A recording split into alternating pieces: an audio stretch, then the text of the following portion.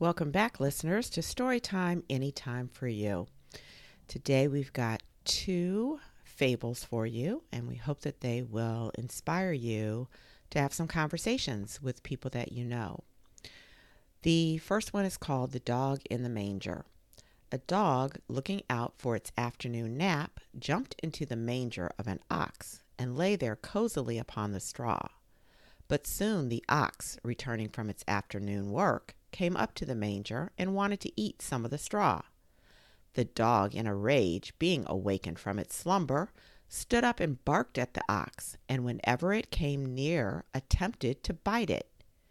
At last the ox had to give up the hope of getting at the straw and went away muttering, "Ah, people often grudge others what they cannot enjoy themselves." People often grudge others what they cannot enjoy themselves. Here's some questions for you to answer and discuss.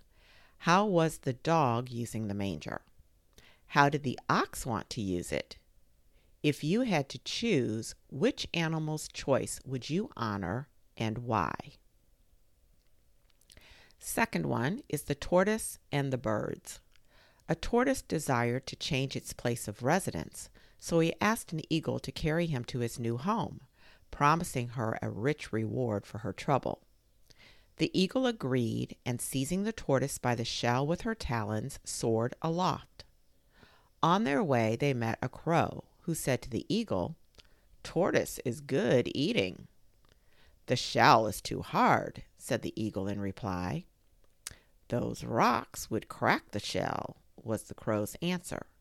And the eagle, taking the hint, let fall the tortoise on a sharp rock, and the two birds made a hearty meal of the tortoise. The moral of this fable: never soar aloft on an enemy's wings. Now here are the questions for you to discuss. What was the tortoise's mistake? How could the tortoise have reached its new home safely? Is there another moral you think fits this fable?